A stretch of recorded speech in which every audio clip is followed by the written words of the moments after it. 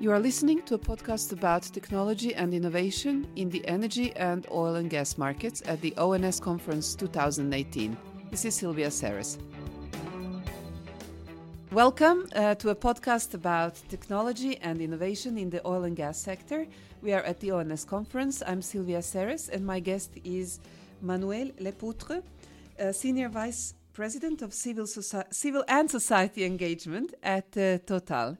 Welcome, Manuel. Thank you very much. I'm very pleased to be here. It's a big title, a mouthful. It's a big title and quite odd, maybe. But I can explain that a bit later on. No, tell me now. What do you do? What do I do? I am in charge in Total. It's a brand new division at corporate level, and I am in charge to connect more Total with the civil society. First, by developing total commitment, engagement that go beyond the pure business issues, and coordinating what we call corporate responsibility of the group, and in charge of developing a social program to give back more to society in domain that society had big challenges and that we can't anymore consider that it is the issue of government, of states. We do believe that private companies have also to work with the society to give back a bit to society. One of the objectives of this division is also to connect more Total with the civil society, because we have observed these last, I would say, years that part of the civil society may have the perception that our industry, but not only our industry, but the one that are successful, I would say, in the global business, in the global game of the world, forget them sometimes where they are. So we are observing that with many signals, either, for example, the Brexit. We believe that it might be a result of this kind of feeling. But we find that, I think, in all the societies, a kind of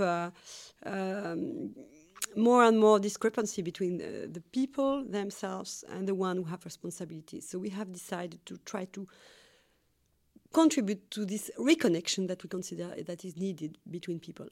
So it's really basically the aim of this division. So here at ONS in Stavanger, it's basically a high-level week of meetings for people from the oil and gas industry. Lots of oil companies, lots of suppliers, lots of analysts. For people who are from the outside of the oil industry, it would be an interesting learning to try to understand, how does an oil company work? Here, everybody mentions upstream and downstream. And can you tell us in brief, how is Total put together and what does it actually do? And how is it different, perhaps? Total is an oil and gas company, basically, at the beginning, but more and more we claim to be an energy company, because we do believe that our first mission is to deliver energy, because energy is key for society development. So any form of energy, not just oil and gas. Any form of energy, provided that this energy is affordable, reliable and clean. And the three are very important. So we consider this is our first mission. Our historical base is on the oil and gas business, so we still have a huge entity, which is E&P, so exploration and production of oil and gas. We have another business, which is the transformation of oil and gas. For example, refinery, petrochemicals and things like that. We have another branch which is marketing, bringing to the markets either they have business market or individual clients. So transportation, distribution. Transportation, distribution mostly. And we have built an entity with gas and power and new energies together to develop this electricity, because electricity will be the energy that is requested by clients in the future and more. And this is the energy that will be developed the more. And if you go to electricity, you develop gas, you develop new energies. So you are originally French. I'm French, yes. I think you can hear that. Yes, and your company is originally French. Yes. But is majority of your revenue international, or how does that work? Oh yes, a big majority of our revenues is international. We are really French because our roots are French. Our management is still mostly French management, even if it gets more and more international. But our business is in more than 130 countries all over the world. So our revenues are mostly not in France. I mean, there are some in France, but they are mostly not in France. So how is Total different from other energy companies or other oil and gas companies? You know, do you build different platforms, or do you focus on different kinds of exploration, or what's the kind of the essential difference if you decide to work here or there? First, there are a lot of similarities, and then I will go to difference. Similarities are on the technology, the way we use technology and we develop technology, because I mean, this is a very capital intensive. It means that when you develop a field, you spend a lot of money. So, and you have a lot of risk not to really succeed totally in what you believe. So we were used, and we are still used, to work together on one field. To make partnership between competitors, which is quite specific to this kind of industry, meaning that we have gone the same way in developing technology. Most of the big oil and gas companies, I mean, some are more advanced in some areas, precise areas, some in others, because they have the right team, the right specialists and all that. But basically, we do work together with the contractors on developing the technology. What might different is the way we deal with our big assets. The geographical, historically, for example, you have big US companies where they have a very large domestic base. We don't have a domestic base, so it pushes us to go maybe to be a bit more international, take a bit more risk, to be a bit more international. Then it's the way you prepare the future that might be different. You want to be completely vertically integrated, or what does that mean? Meaning that you want to produce the energy, the primary energy, transform it, transport it, and deliver it to the markets and even to the final clients. Or you can say, I will focus on the E&P only, so just producing energy, primary energy, and basically oil and gas, for example. Basically sucking up the energy. Exactly, and not going to the markets yourself. I mean, just using trading and all that, but selling the oil to a company that would be more specialized in only refinery. So you have companies that are fully integrated on all the chain. Doesn't mean that the job that you produce will be the job that you sell, but you are in all the business. The whole value chain. Yeah, all value chain cover.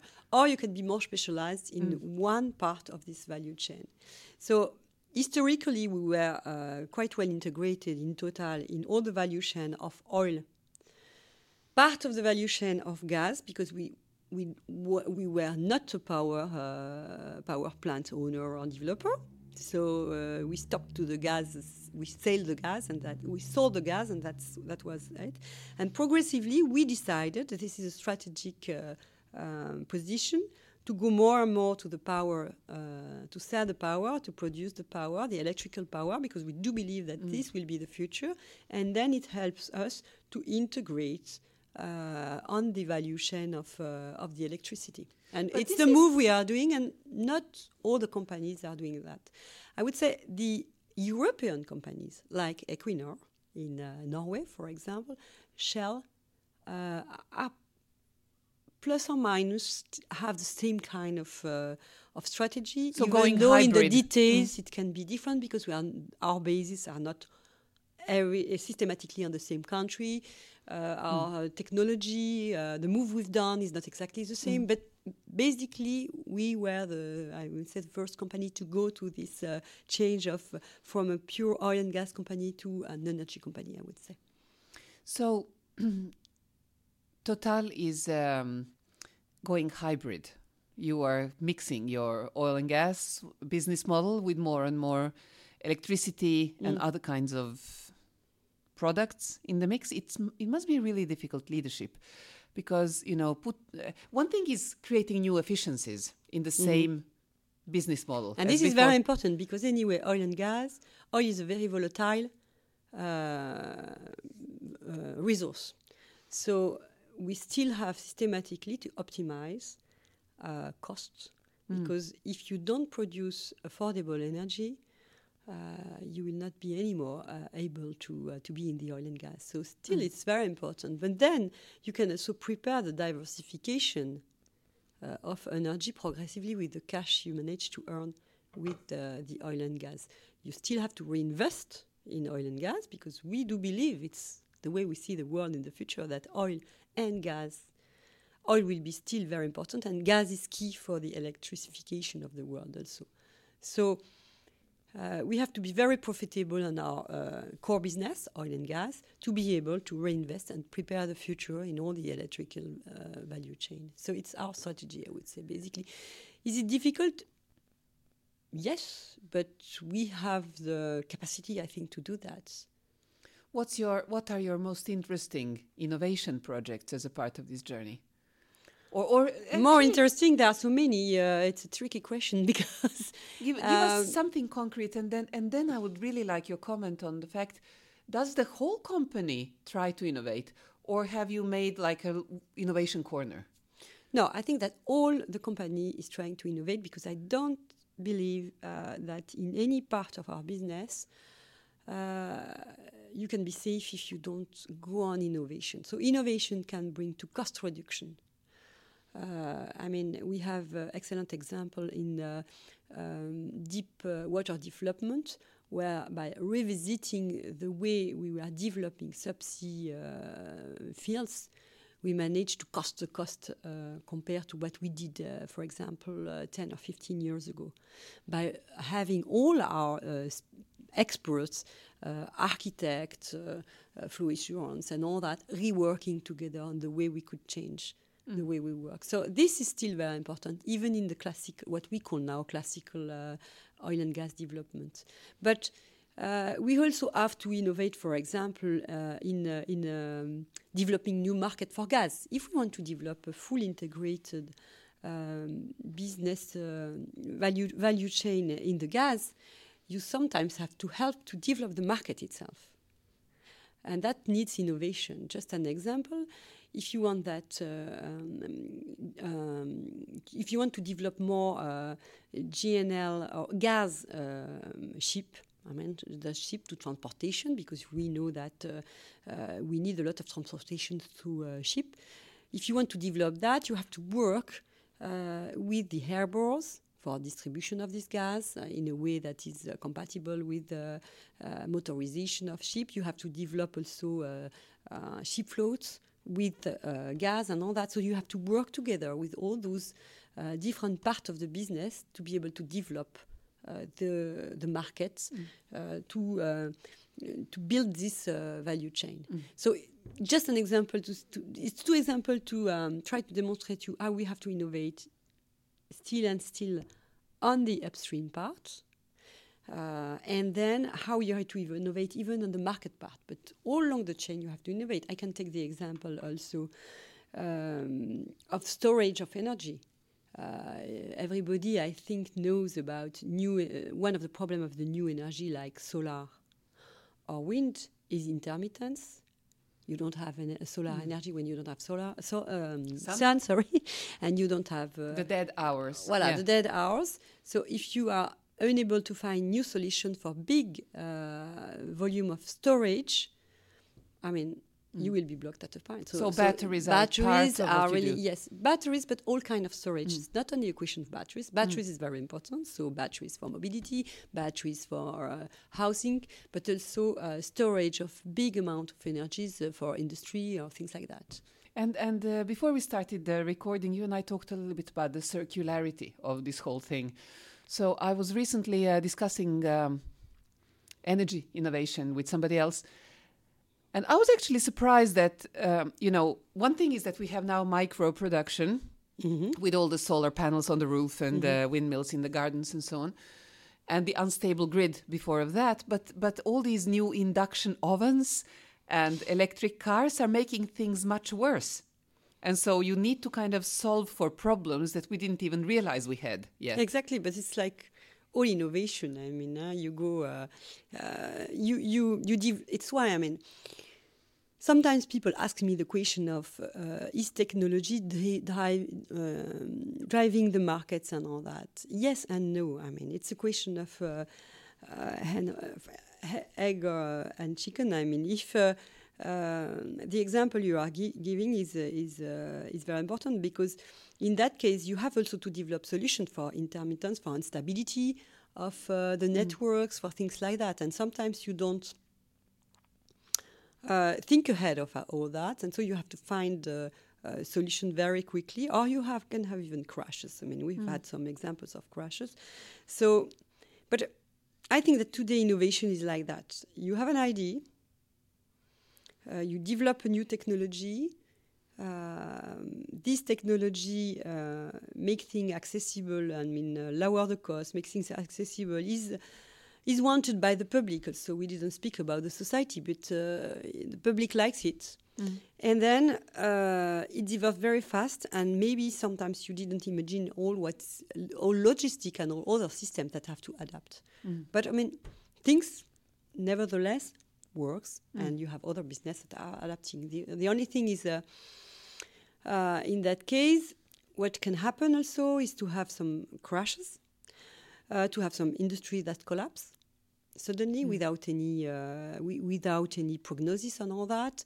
So that's life. I don't believe that in our business, in energy, if we still focus on our core business, oil and gas, and if we prepare progressively all the electrical value chain, I think this is the way to answer in a responsible way to this kind of threat we can imagine.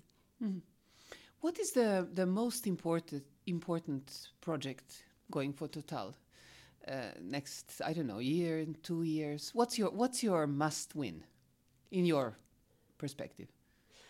Well, there are the business projects. So we have I would say 10 to 15 big oil and gas projects all over the world, and we have to succeed to develop them. Developing new fields? Yes, new fields in an economic way, because anyway, if we don't invest enough, if we are unable to produce oil and gas at a reasonable cost for the markets, I think people will look at us as non-responsible in the future. So this is something we have to succeed. Yet we still have, we have to focus also on solutions to make it clean. So there are these issues on climate. So we have to develop all that by being more efficient in the energy use. Can you just help us translate? How does one do climate efficiency? What can you do so it's clean? Yeah. What we can do first, I think we have a responsibility to develop usage of energy that is more efficient, meaning developing solutions to have a result with less consumption of energy. So basically better engines? Better engines, better usage of primary energy, more adapted to what it's done for. That's it. Optimization of the energy consumption in all what we do. So even in our big plants, but even contributing to less energy consumption in housing and all things like that. I think that there is a big issue there that we have to focus on even as energy provider. So help our clients to spend less energy for the same results. That's one issue. The other issue... So energy efficiency. Energy efficiency, yes. You can. But it must be a difficult business model for you, because you're basically minimizing your income opportunity. It's still a question of innovation. I mean, if you help your clients to spend to spend less energy, you have to share this economy. So you have to find business model that helps it. But there are many. I mean, this is something that the industry has been doing for years now. Yeah. So it's like an incentive, and you share the incentive in a way or another. I mean, that's a way to do. You have also, I would say, tax incentive to do that. In some countries, in Europe, in France, basically, you have that. So no, I think there are innovative solutions, and there are probably more than what we know today. So innovation is not only on technology; it's also on where you share the value and one of the big kind of buzzwords here has been CCS, carbon capture and storage. I was going to go there, yeah. Why is that a big topic, and why is that a difficult topic? CCS, it's carbon capture and storage, and we even say CCUS now. So it's carbon capture and usage and storage.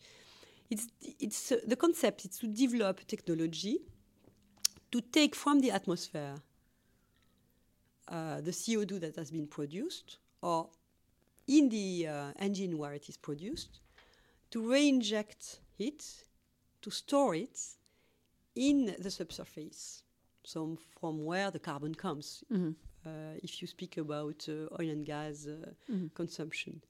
And usage is to use the CO2 to transform it in, I would say, materials. So why is it difficult? It's because two reasons. Technology exists. The technology today exists, but the cost of doing that is still very, very important. And even if in Norway you have tax and the CO2 has a cost, so you can use this cost to pay your basically the re-injection and storage of CO2. It's not the same case in all the countries. It is why in Total we push for a CO2 cost all over the world. And then, as it is it's big operations. Here in Norway, you have the Mongstad. I think you've heard about that several times. We have a social concept, you know that? That something costs 1 mong or 2 mongs or 3 mongs. Wait, that's it. Yeah, okay. But when you do it once, as it is very capitalistic because you have to drill specific wells. You have, I mean, it's like a new oil and gas industry. Can I ask you a stupid question? Without direct value, you could not sell it. You just re-inject it. I never dared to ask this question, but can you explain to me simply, why can't we just plant more trees or somehow find the right plankton in the sea that would somehow absorb this CO2? I think it's a very bright idea. It's not sufficient. I mean, in this issue, we need all solutions. So I think we still has a huge industrial company push to the development of industrial solutions like CCUS. But today, to be very frank, it's solutions that are very small, very costly. So if but probably maybe in the future, in 30, 50 years from now, it will be a good solution. So our commitment is to help to develop that, and we put our forces together, many oil and gas companies, to develop that for the future. In the meantime, we have to find solutions that are cheaper, and planting trees is also a good solution. Developing other solutions like algae captation to make organic matter, to reuse it in energy or whatever, are also solutions. The problem is always the cost of it and who get the value of the investment. But more and more, you have companies, oil and gas, but you have states looking at preserving forest, developing forest all over the world. It's more and more, and Total is looking at that through its foundation. First, through its foundation in areas where you have a tropical forest, primary forest, things like that. Yeah. So another question that you help me understand. There's been several references to how oil and gas companies have more than enough data in this time of data. The problem is not having enough data because they've been gathering data. They're world champions in gathering data, they say. It's about using data. Why is that so, or what does that mean? Do you think it's a specific question for oil and gas companies? Probably not. Probably not. I think it's a general problem. Maybe I'm not a specialist of data and digital, but I think it's a general problem, and it's a very. I mean, it's a quick question because if you look at the value of data, the value that is given to data by companies like Google, Facebook, and all that, I'm sure we should look at it also. It's why in Total we've made a partnership with on R&D with Google to try to also improve our view on the way we use all this data for even for subsurface understanding and subsurface issue. So your question is good, but I think it's probably true in all domains. I think you're right. And I think people... It's more your specialty than mine. Yeah, I think what happens is that people think that somehow the truth will jump at them from the data, but really... Data is, you can do interesting statistics on data, but first you have to have a hypothesis. Yeah. And I think without the right questions, the data are completely blind. So it's... You know, my background is in geology. Yeah. So basically a geologist has very, very few data, and he has to solve a problem in space and time with very few data. So I'm very concerned on that. But my personal experience is not because you have more and more and more data that you are more and more and more precise, because generally the idea, the hypothesis you need to put your data and organize your data to find a solution is more and more complex too.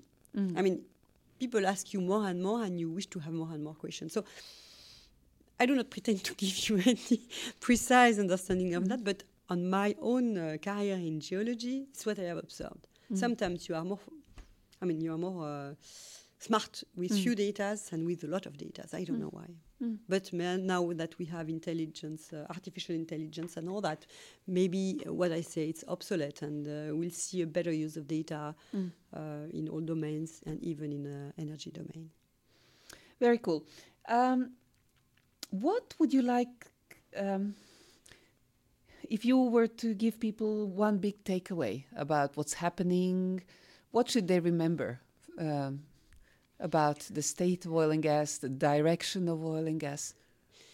Well, they should remember so many things, but I think that they should remember that energy is key for development. If today we have all these facilities to move, health, having statistically lives that are longer and better, it's linked to energy.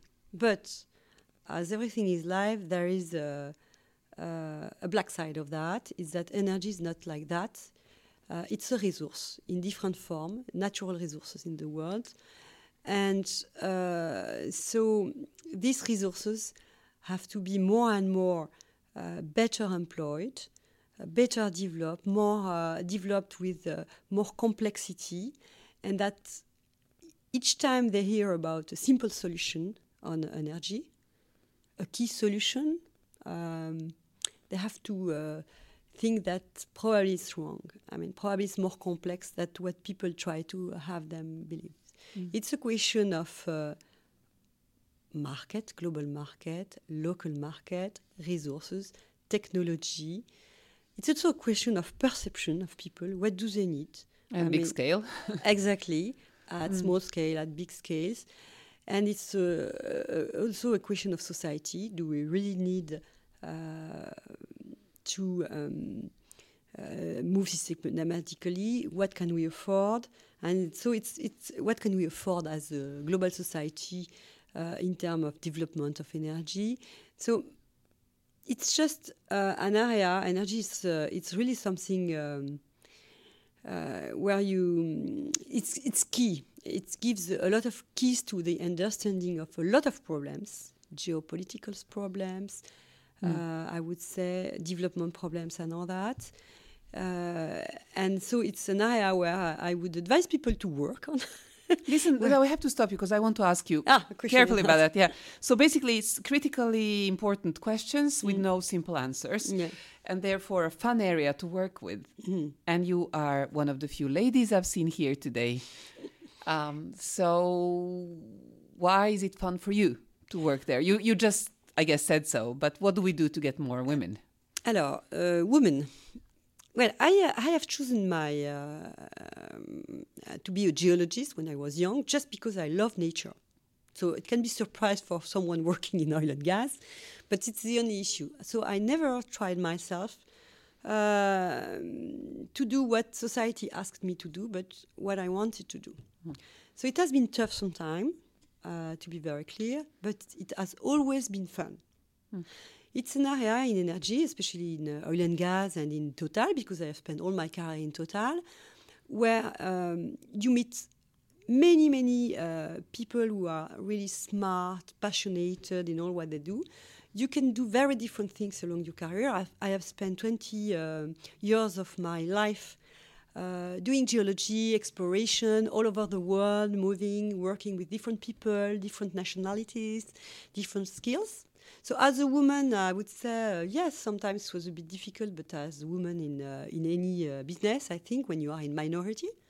But at the end of the day, after 20 years, when you can prove that you love what you do, you are excellent in what you do, it might be even, I would say, an advantage. An advantage because people know you. So you know people easily. The contact is easy. Well, sometimes I must admit you feel a bit alone when you are in a room where you have only males working. The only one with you. a red jacket. Voilà, the only one with a red jacket. That's right. But this is an advantage to be able to put a red jacket. Actually, the same in computer science. Exactly. Yeah. So what I advise to do is do what you want to do, what you like to do. And nobody... And find fun people to do it with. Exactly, try fun people. No, I mean, I have no regrets to have pushed, even if I must admit, sometimes it has been difficult, but most of the time it has been fun, definitely. That's a really nice note to end on, Manuel. Thank you so much for your time here with us. Thank you also for the time. And thank you for listening. This was a Technology podcast from the ONS 2018.